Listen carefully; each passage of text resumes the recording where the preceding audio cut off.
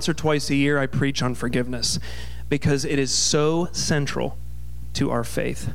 It's really the core of who we are, right? We become more like Jesus through forgiveness.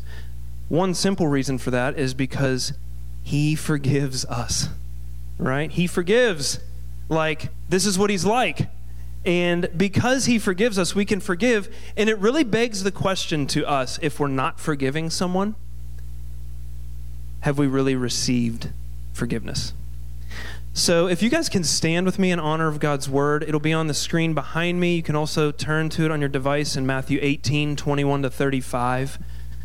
And Holy Spirit, we welcome your presence, fall fresh on me, that only you would speak what it is that you would have to say to me and through me. Lord God, that you, Jesus, would be glorified, that we would be guided into all truth, and that I would co-testify to who you are, Jesus. In Jesus' name, amen. All right, this is a little bit of a longer passage, but let's read it together.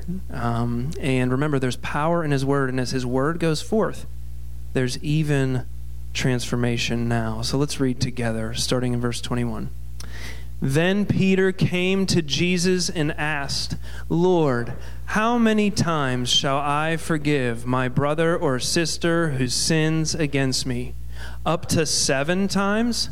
Jesus answered, I tell you, not 7 times, but 77 times. Therefore, the kingdom of heaven is like a king who wanted to settle accounts with his servants. As he began the settlement, a man who owed him 10,000 bags of gold was brought to him. Since he was not able to pay, the master ordered that he and his wife and his children and all that he had be sold to repay the debt.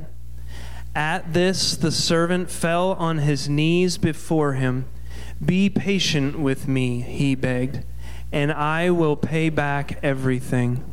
The servant's master took pity on him, canceled the debt, and let him go.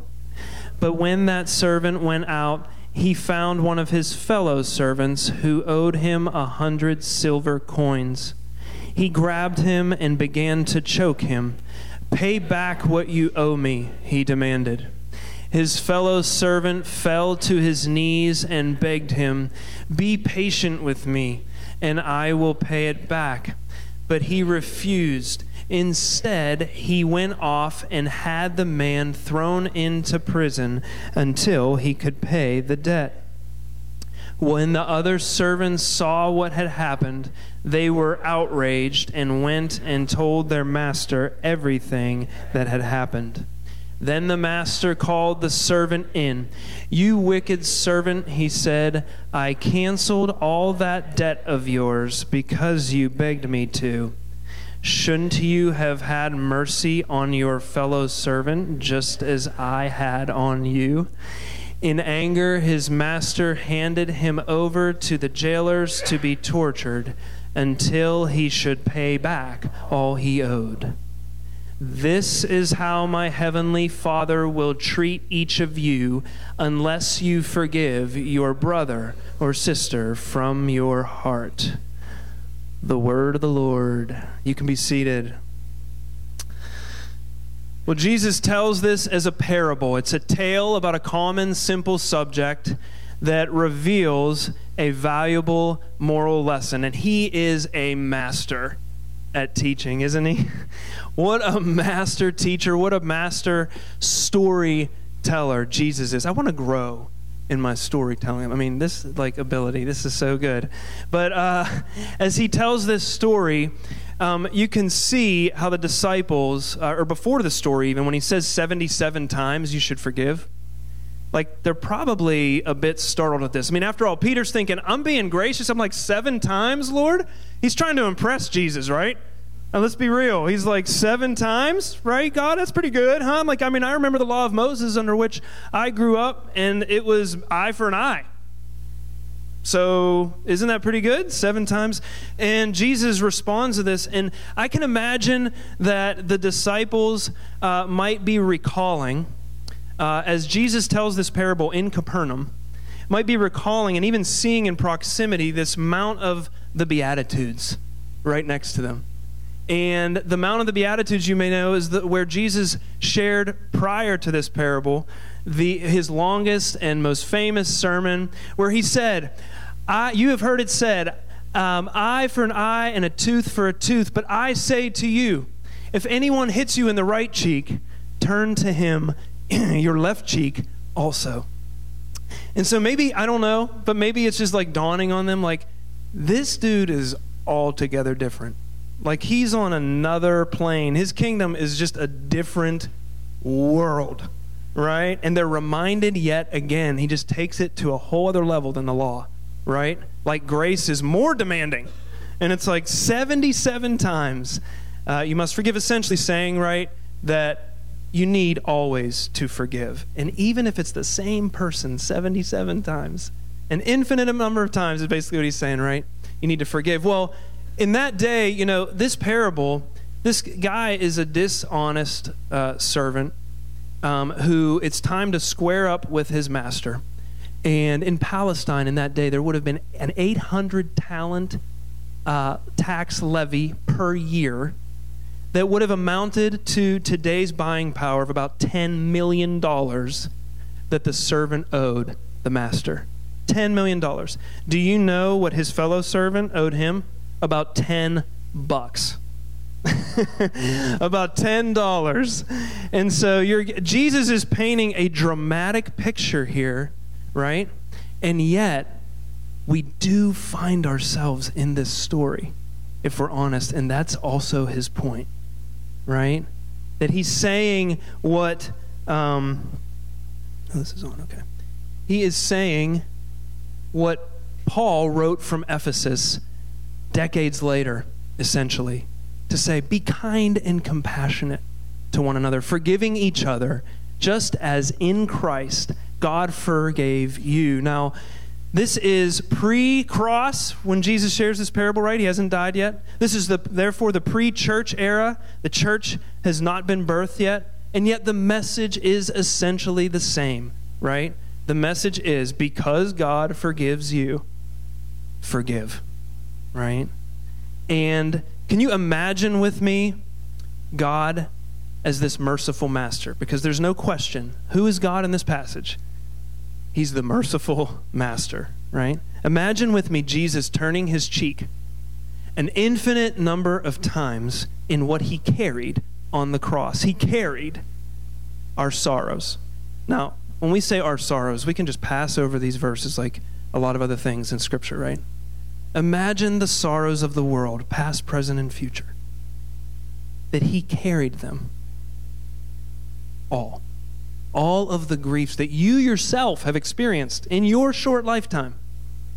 All that you will, and everyone next to you, and everyone even in the world, past, present, and future, he carries. See, some people think, well, I know Jesus died a most excruciating, humiliating, physical death, and that other people have died that death also. Make no mistake, brothers and sisters, nobody carried what Jesus suffered on the cross, because he carried our things. Everybody else, it was physical, right? It was traumatic, but it was physical. Like who died on the cross like he did? Everybody else, they didn't carry our stuff. They died on the cross like he did, but what was different was that he bore our diseases. Every trauma, every mental health issue, every physical disease, every kind of cancer, Jesus bore on that cross. He became sin on which the Father's wrath fell. He carried our punishment of the Father's wrath on us, because there had to be a restitution. There had to be a payment for sin, because God is perfectly holy. And if God were not perfect love, we would be paying the penalty, right? We rehearse this every week. He said, remember the cross, right? And so Jesus is so generous in his mercy that he not only doesn't give us what we do deserve, and that's the definition of mercy, right? It's that we don't get what we do deserve. He not only doesn't give us what we do deserve, he takes it for us. And when he takes it on himself, then what does he do? While on the cross, what does he say? Forgive them, Lord. They know not what they're doing. Forgive them, Lord. They know not what they're doing. And he not only does that, but then he declares us not just forgiven. In such generous mercy and grace, he declares us innocent. He says there's this fancy theological word, we're justified. We're declared not guilty in the court of heaven. He took it for us, and we are now innocent. We are forgiven, we are innocent, but not only are we innocent, we are made righteous. He who knew no sin became sin so that we would become the righteousness of God. Let this sink in fresh this morning. That he has made us righteous.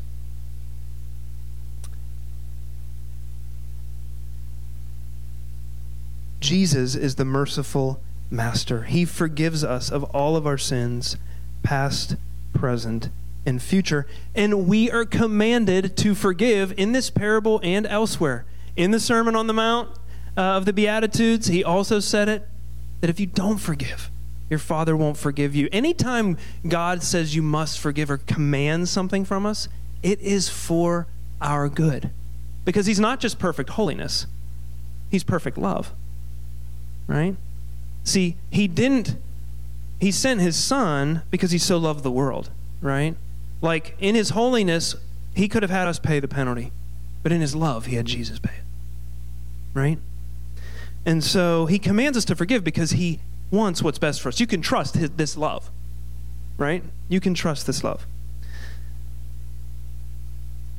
And so I want to rehearse what I've done in other trainings, what I've done in a few sermons as well, what forgiveness is not. Because in every crisis, in every time someone comes to me with pain, whether it's in restoration prayer context or otherwise, often at the core is this issue of forgiveness. So and there's new people in the room, it's super important that we understand what forgiveness is not to get at what forgiveness is, because what I'm going to describe are common misconceptions that are spiritual in nature often. The enemy tries to lie to us so that we don't forgive. So the first one is that forgiveness is not, whoops, I passed it up. It's not trusting the person who hurt you. Okay, some might say, well, I can't trust them yet, so I don't forgive them. That sounds logical, right? But it's just that they're not the same thing. And so I had a friend who I befriended through ministry in Aliquippa years ago, and it wasn't long before I realized this guy is trying to manipulate me. He's lying to me, and so I met with him and a third party, didn't feel safe kind of deal. I forgave him, set some boundaries. And shortly after that, and unrelated to our relationship, he went to jail for a time. But then he came back out and he said, hey man, I came to Christ in jail. And I was so encouraged, and as he described his journey and how he came to Jesus, and he said this weird thing to me. It seemed unnatural. He said, do you trust me now that I'm a believer in Jesus? And I said, I wasn't even thinking about that. Like, I was just excited he got out. I was excited that he came to Christ. And I said, well, no, I don't trust you yet. Like, I'm hopeful, but I don't trust you yet, because trust is earned through repeatable, observable behavior over time.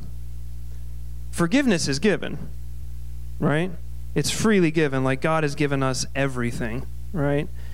But trust is earned, and any healthy relationship is built on trust, right? And but I can still forgive that person. Like, they don't have power over me because I don't trust them yet. Like, they only have power over me if I give it to them by not forgiving, right? The second is forgiveness is not dismissing your pain. Some people say, well, I'm still hurt, so I can't forgive. Like, I want to be real before God. I don't want to be fake. Like, I'm still in a lot of pain here. Like, from this person, and they're who hurt me. Like, I can't forgive them yet. That sounds logical, but keep in mind that our souls are made up of our mind, wills, and emotions. And forgiveness doesn't happen from our emotions. It's not based on how we feel, in other words. It's rather a choice of the will. Forgiveness is a choice of the will. And so forgiveness is not related to our emotions. It is often related, though, to our healing. See, Jesus is very passionate about both forgiving us. He's eager to forgive us. He's also passionate about our healing. Like, he won healing for us on the cross, just like he won forgiveness for us on the cross. So let me talk about, it's not an obvious thing how these two can be related. So let me share a story of what I mean.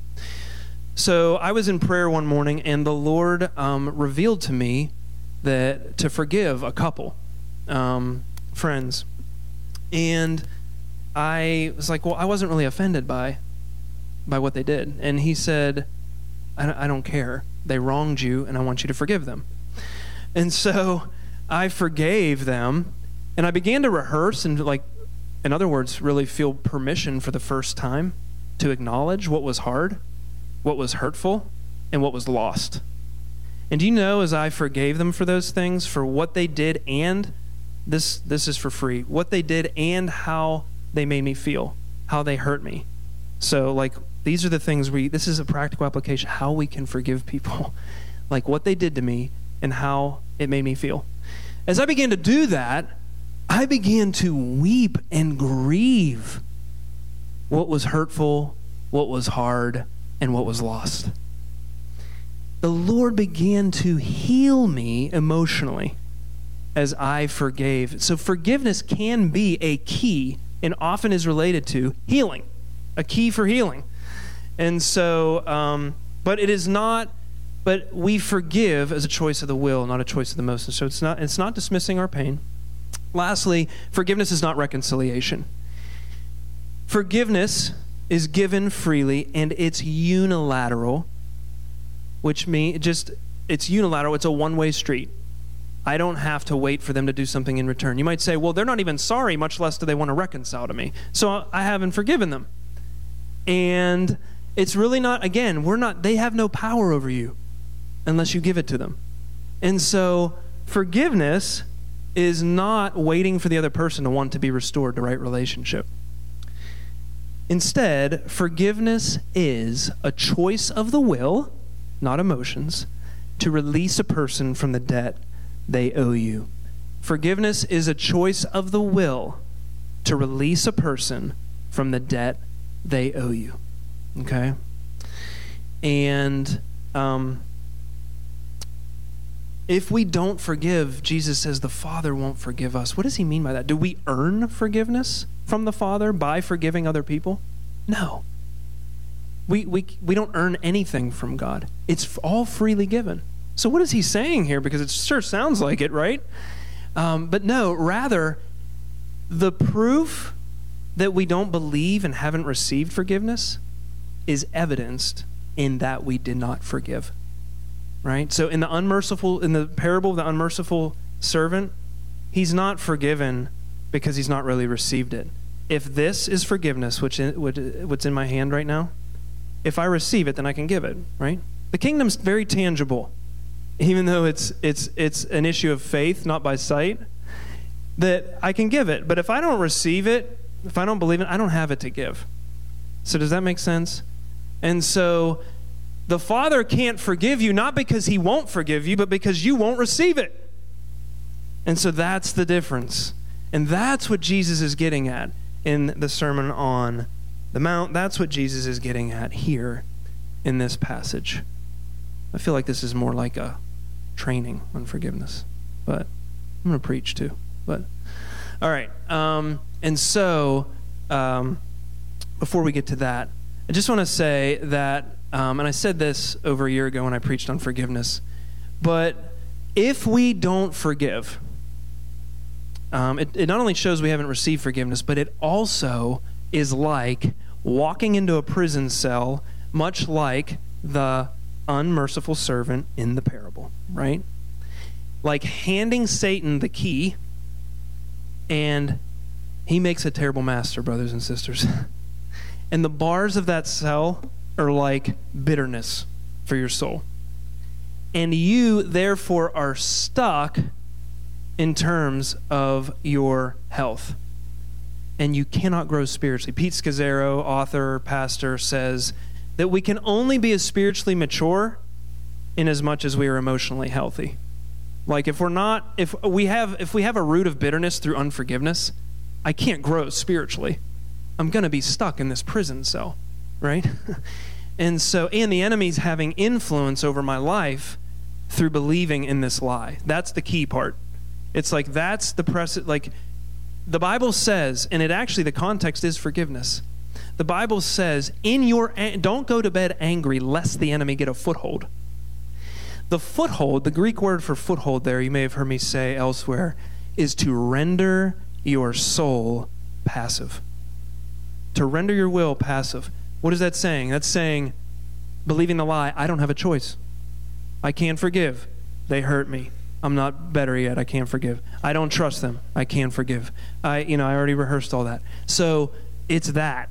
It's believing the lie that I can't forgive, or I'm justified in not forgiving because of what they did to me. Remember, this is not dismissing or minimizing your pain. Conversely, the principal truth of this parable, and my main point, is the one forgiven much forgives much. The one forgiven much forgives much. And so that begs the question, right? Have I been forgiven much, or am I aware of how much I've been forgiven? We're probably not aware of how much we've been forgiven, none of us. But have we been forgiven much?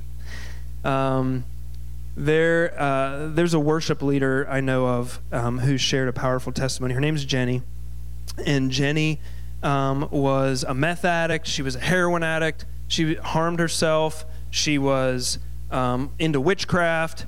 And she got radically saved. And it appears, I don't know Jenny personally, it appears that all she is and all that she has is the Lord's. Like she is just a lover of Jesus. And I see this picture of Jenny, and I have this sense that Jenny is aware or in touch with how much she's been forgiven, and she loves much. She forgives much, is my sense of Jenny. I know most of you pretty well, and I see in a lot of you ones who have been forgiven much and loved much because you've been in touch with your brokenness, and your brokenness has been touched by the gospel of Jesus Christ. And it's so encouraging. But many of us have this story of like two-parent family, stable environment, grew up in the church, maybe even came to Christ young. And I just sincerely don't have that story. And I'm reminded of what Henry said last week. Don't let the enemy lie to you that you don't have a testimony. And I would take that a step further to say, don't let the enemy lie to you and tell you you don't have Jenny's testimony. And by that, I don't mean that you did the things, the activities she did necessarily. But what I do mean is that we are every bit as broken and depraved. And until we get in touch with that and are met by the grace of Jesus in that place, we won't be aware that we're forgiven much. Because make no mistake, brothers and sisters, we're forgiven much. Right? But we won't be aware of how much we're forgiven until he takes us there to that place. And he doesn't do it in condemnation and shame. The Holy Spirit came to convict us of sin, that we would know where we're legitimately guilty. Why? That we would confess our sin. And Jesus, our faithful advocate, is faithful and just to forgive us our sins. Good news for our bad news, right? He doesn't leave us in bad news. But he does want us to be in touch with this principle truth, that we are forgiven much And should we be forgiven much? Should we be aware of that? Then we'll forgive much because we'll love much. He says of a woman elsewhere in the Gospels that she loves much because she's forgiven much, right? Do we want to love much? We in worship talked about the love of the Father and wanting to walk in that love, not just to receive it, but to release it, right? Forgiveness is a core part of that for us. It's a core part of that. We are in family. Brooke talked about being in community. We are in family with messy people, right? I mean, I'm not, but you guys, no. We are messy people, right? We need to forgive each other. We need to forgive each other, brothers and sisters. And this is how we do life in unity together. It's not being perfect, and it's not without messing up. It's that love fails not, right? It's that love is not easily offended. And when we're aware that we've been forgiven much, we will love each other much. And we can keep unity through honesty, through forgiveness. Amen. Paul said this, "For it is by grace you've been saved through faith, and this is not from yourselves, it's the gift of God, not by works, so that no one can boast." So this may be a familiar set of verses to some of you, but Tim Mackey, Bible scholar from the Bible Project, he talks about this word grace from the New Testament, that throughout the New Testament we see that this is actually an unconditioned gift, not an unconditional gift. And that might sound like semantics, but what he's referring to, unconditional, is that this is freely given. There is no expectation in return. But unconditioned is, this is freely given, and there's absolutely a requirement on our lives to live like Jesus by the power of the Holy Spirit.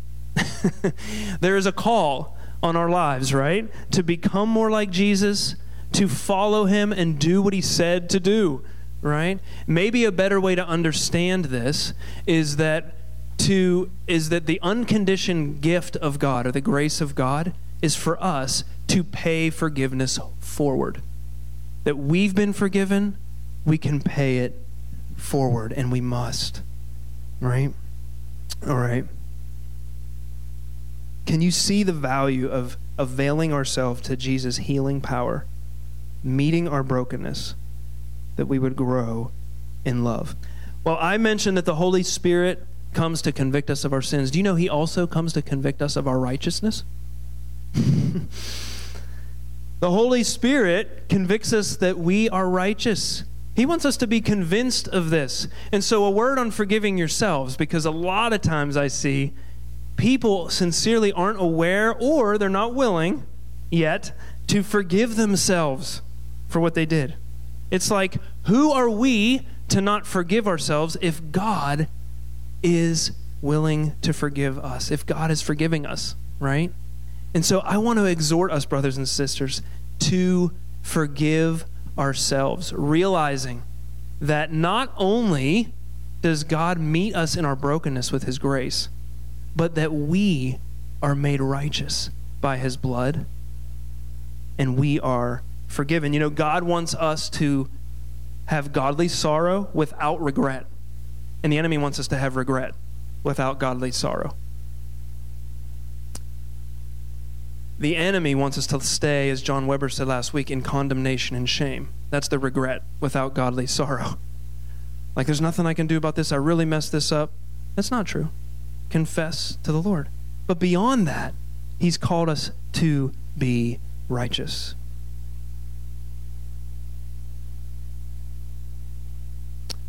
We're called to be merciful. And Jake, if you can come and play. We're called to be merciful, and it's an invitation. This is an invitation from God, right? It's an invitation. The unmerciful servant in this parable, he did not extend mercy, but he wanted to receive it, right? And the Lord doesn't just say that we're forgiven. He doesn't just say that we're innocent or that we're righteous. He also says we are ambassadors. We are ambassadors of what is called the ministry of reconciliation. Do you know what that ministry is from Scripture? It's that the Lord does not hold your sins against you, but he has reconciled you to himself. Today is the day of your salvation. That's the message of an ambassador of the ministry of reconciliation. Do you know what an ambassador is? I think most of you probably do. An ambassador is a representative of the place that you come from. That's the kingdom of light, brothers and sisters. And we go to another country with a badge of authority that Jesus won for us at the cross. That's the kingdom of darkness. And we tell the world who does not yet know Jesus, hey, good news for your bad news. God does not hold your sins against you. Period. Like, he doesn't hold your sins against you. You can receive this forgiveness, this good news today. And you are reconciled to God. If you believe that and you receive that, you have the right to be called a child of God, and you shall be saved. Right? And this is what it is to be a minister of reconciliation. It's to speak forgiveness that we've received, that we've released to others, and now we're telling people the good news about it, right?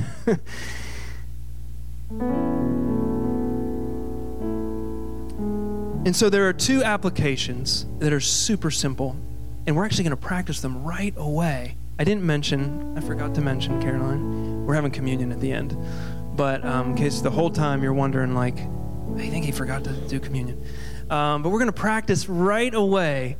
That's the important part, that this receiving and releasing forgiveness, as we're accustomed to do during communion. But the first application is to receive forgiveness, right? You can't give what you don't have. Everything we have is from heaven. Every good thing and perfect gift is from the Father of lights.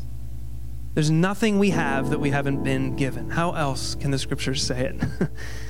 And today, if there's anything for which you need to be forgiven, receive forgiveness. If it looks like confessing to a trusted brother or sister, as part of that, the Bible says confess to one another and pray for one another that you may be healed. And you can ask God to forgive you, and he's faithful and just to forgive you your sins.